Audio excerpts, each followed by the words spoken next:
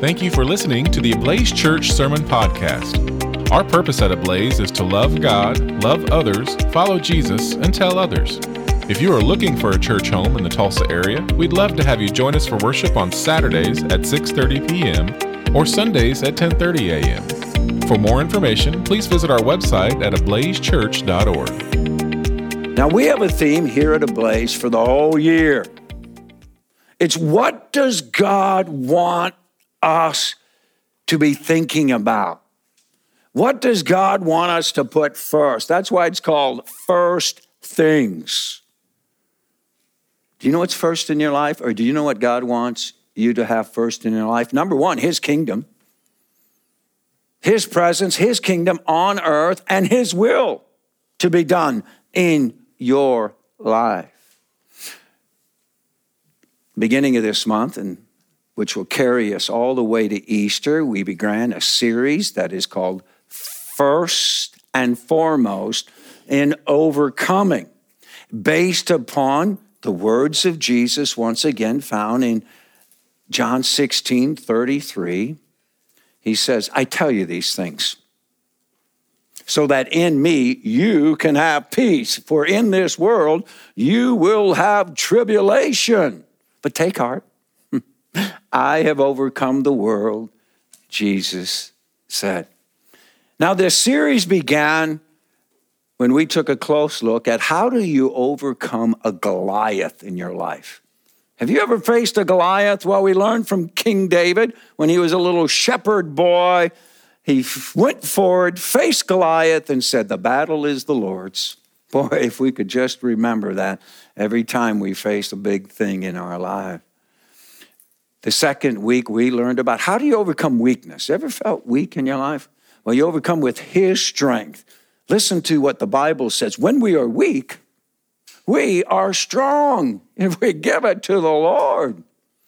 Don Cook was here, and he gave us a wonderful message about how you overcome falsehood with truth. Jesus was the truth incarnate, and this is the truth about the gospel. Jesus left heaven, came to earth, and stayed to die for you, and for me. Last week, I spoke to you about overcoming evil. Have you ever had something evil happen to you in life, or somebody do something evil to you? Yeah, how do you overcome that? Do you curse it? Do you rehearse it? Do you nurse it? No, you reverse it, the Bible says. You repay evil with good. Isn't that the story of Beauty and the Beast? Belle, beautiful, loves the beast, and the beast becomes beautiful. Isn't that our story as Christians? God, who's beautiful, has loved us, even though we're sinners, and through that we become a new creature. We are beautiful in the eyes of God. Well, today I want to speak to you about overcoming anxiety with peace. And of course, that's His peace. Do you have anxiety this morning? Is there something that you fear this morning? Have you ever said, I'm on pins and needles? Have you ever fretted about something? You ever have an angst? Or maybe like Elvis, ever been all shook up? Now, the German word for fear is this: choking. Fear will choke literally the life right out of you. Listen to the words of Paul. Ephesians 4, verse 6. You ready? Do not be anxious about anything. Easier said than done, right? You know what the Greek word for anxious or anxiety, it's split mind. When you're fearful or you have anxiety, it's your mind that is split. Do you realize that 90%, these studies have been done, 90% of the things you fear in life do not happen? 97% of the 90% that you fear that does not happen is exaggerated by your mind. Your mind exaggerates things and makes a mountain out of a molehill. Has that ever happened to you? How many of you ever seen the movie Back to the Future? Yeah, Marty McFly, okay. Dr. Emmett Brown, what do they try to do? Go back. Go back and change things, right? Or the next movie, they go to the future and try to change things. Folks, that's a movie. It's not real. Okay, sorry to disappoint you. But don't we try to do that with anxiety and with fear? Don't we spend a lot of time thinking, oh, I should have, I could have, I would have. You can't change the past with worry. And guess what? You can't change the future with worry and anxiety. You know, the only thing you can do is ruin today, the present. That's why it's called the present, because it's a gift from God. And we have worry and anxiety. How do you overcome things like this? It begins little and just snowballs. You know, I have a test today.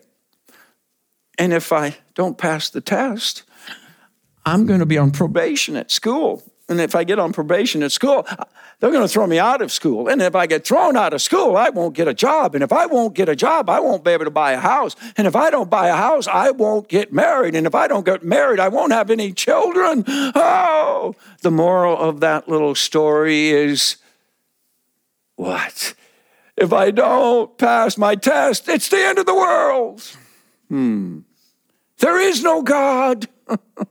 It's all ruined. Your mind becomes split. I mean, can you fill in the blank? Okay, I'm ready to throw in the, I'm nothing but a bundle of, yeah. You guys are pretty good at this. Okay, I'm at my wits.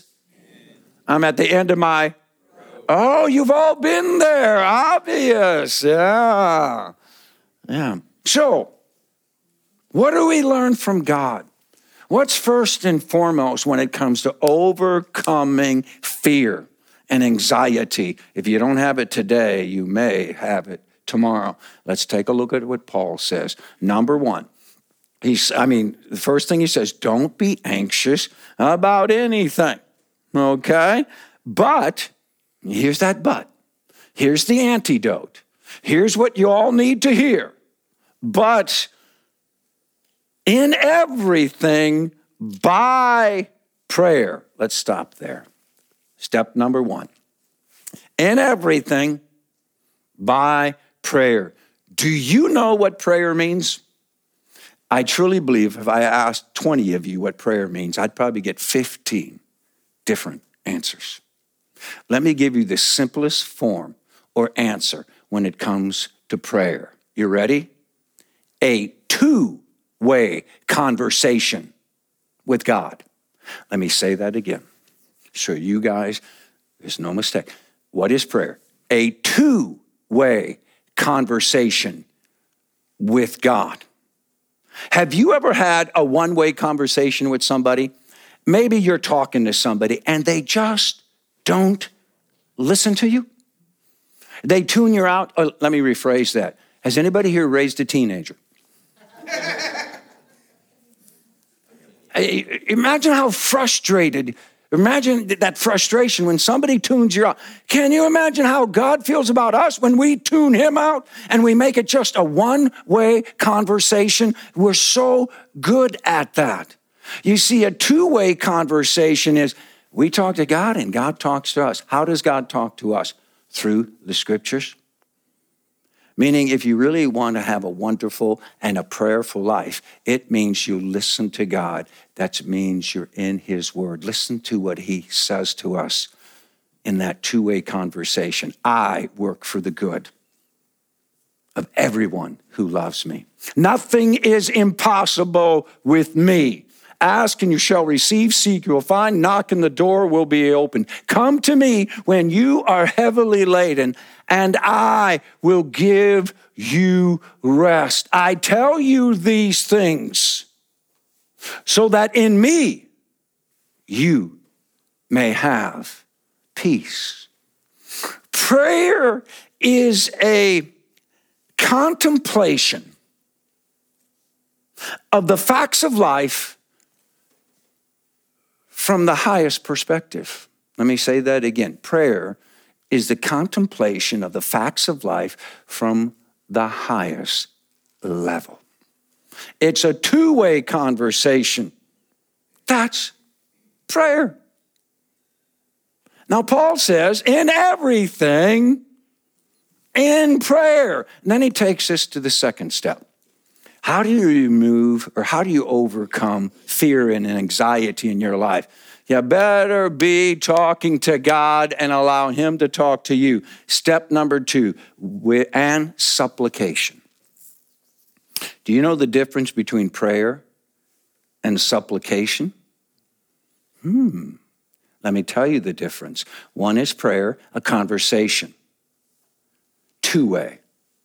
Supplication is earnest conversation with God. Let me kind of give you an example, okay? You're driving your car, and the light comes on because your gauge is below E. At that point, you're having a conversation with God, aren't you? Oh, Lord, I'm running out of gas. Please, I need a gas station coming up real soon, right? But when that engine starts chugging and dies, then it gets earnest. Then it's a supplication. Lord, please. Okay? There was 3 ministers talking about what makes prayer earnest. And one minister said, well, when you look up to God with your eyes and your hands up. The second minister said, no. When you're on your knees, that makes it earnest. The third one said, no, when you're flat on your face, prostrate before God, that's what makes it earnest. And overhearing this was an electrician, a linesman for PSO.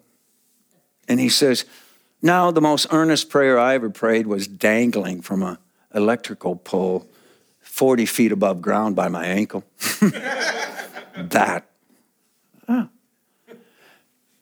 Prayer is when you go to the doctor and you know he's going to do some blood work and he's going to do a biopsy and you're saying, all right, Lord, I want the right doctor. You're talking to him about the facts of life. And you say, well, Lord, I'm kind of worried about this, this and that. And you're talking to God. Supplication is when the doctor walks into the room with you and looks you in the eye and says, you have cancer. Now all of a sudden, Lord, please. All of a sudden, it's desperate, it's earnest. See, you're gonna have these issues in life. God wants you to be talking to him daily. The best example of that, prayer, that two-way conversation is Adam and Eve in the garden talking with God in the cool of the day. It's a daily thing. There's going to come a time when that supplication is going to hit you, and it's going to hit you hard. When something happens to your child or something happens to your spouse, you go, oh Lord.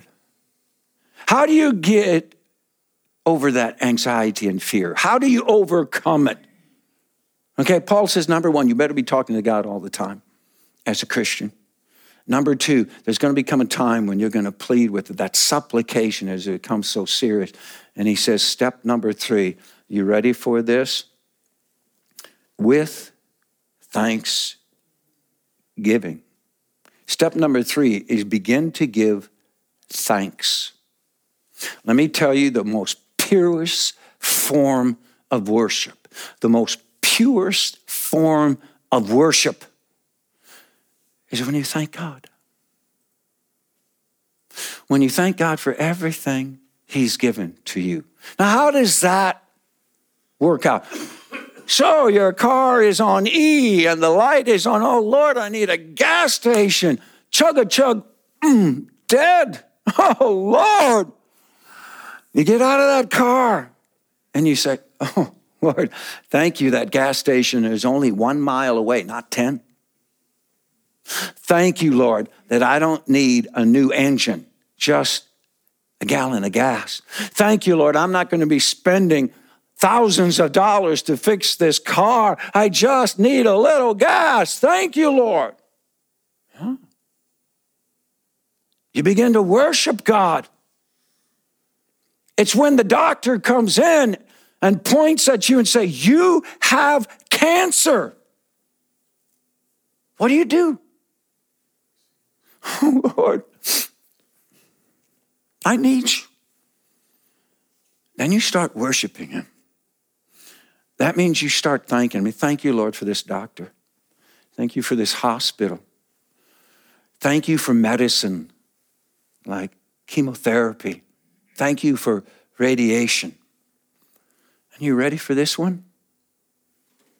Thank you, Lord, that I have cancer and not my child,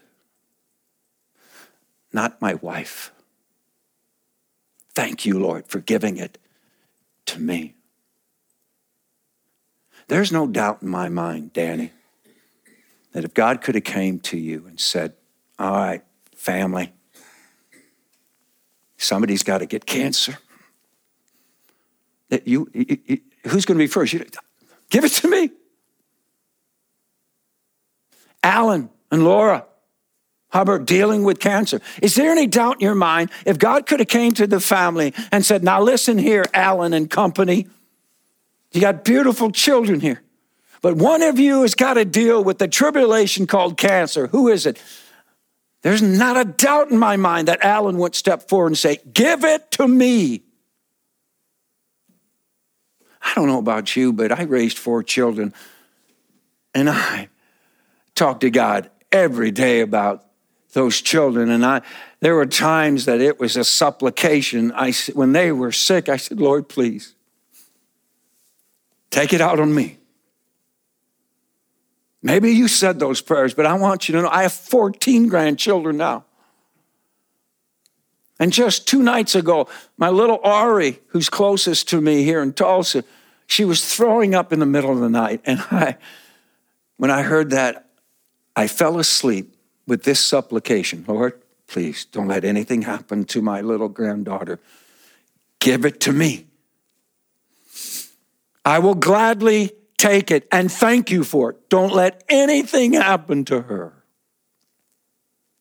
When's the last time you thanked God for an issue, a concern, a problem that you had to deal with and nobody else had to, or somebody in your family? You see the difference? It's saying, God, I'm trusting you. My mind is not split. I know you're in charge and you love me. The purest form of worship is thanking God no matter what happens. You know, in the old spiritual hymns that we sing, there's a song we sing at Thanksgiving, you know, praise and thanksgiving, Father, we offer for all things living, created good, harvest and sown field, fruit of the orchard, hay from a mown field, blossom and good. When's the last time in your supplication you turned and you started thanking God? Let me tell you what will happen. Fear, anxiety will be chased away. It's really hard to be thanking God and worrying at the same time. Paul says, listen, be talking to God. Cry out to God. He wants you to cry out to him. But then start worshiping. Start thanking him. And then listen to what Paul says. Last, not first. last thing you do is this, and let your request be made known to God. He loves it when we request things of him. He already knows before you ask. Do you realize that? But he wants you to ask. He's a heavenly Father. It's like you want your children to ask things of you because you can provide. He can provide for you. He wants us to ask, but we learn to end every prayer. Ready? As Jesus did. Not my will, but your will be done. You know how we do that? You may not even realize this. You know what amen means? Let it be so according to your will. Let me say that again. Every time you pray and you say amen, you're saying to God, it's in your hands. I let go according to your will. Seek first my kingdom and my righteousness, and I'll take care of everything. That's his promise. Not my will. Your will be done. Then, here's the promise. You ready? Not as the world gives, but this only can come from God. You ready? And the peace of God, which surpasses all understanding. Let me say that again. And the peace of God, which surpasses all understanding, will, not might or could, will guard your hearts and your minds in Christ Jesus. That's a promise for today. Let me tell you about worship, what you're doing here and now. It's in the present. It's not dealing with the past or the future. It's right here and now. When I stand up before all of you and announce the absolution, or when Dr. Spomer announces the forgiveness of God, or when Don Cook announces God's forgiveness in your life, we don't say, and Jesus has forgiven you. It is true, he has forgiven you in the past. But that absolution is here and now. Your sins are forgiven today in the name of the Father, the Son, and the Holy Spirit. Yes, you were baptized. I said, somebody, were you baptized? I was baptized in the past, where God washed you and marked you. But if somebody asks you, you say, I am baptized today. I am washed. I am marked. I am a believer today. And when we celebrate the Lord's Supper, which we will in a few moments, I don't stand before all of you and say, this was the body of Christ.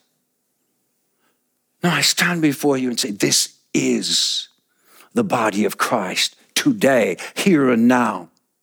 Where two or three are gathered, Christ is present. And I take that cup and I say, this is the blood of Christ for you today. Given and shed for the forgiveness of your sins. It's here and now today that God communes with you. He forgives you. He renews you. He strengthens you. We worship a God who's present today. And that's part of the present of today. And he encourages us. He blesses us. He gives us his peace. Listen to the words of Jesus. I tell you these things so that in me, you can have peace. In this world, you will have tribulation, bad days, difficulties. You will be shook up. You will have a split mind. But take heart. Take heart. I, Jesus says, has overcome the world. I have overcome the world. That victory is your victory. And you can overcome fear and anxiety with my peace. And the only thing we can say to that, you ready? Say it with me. Amen.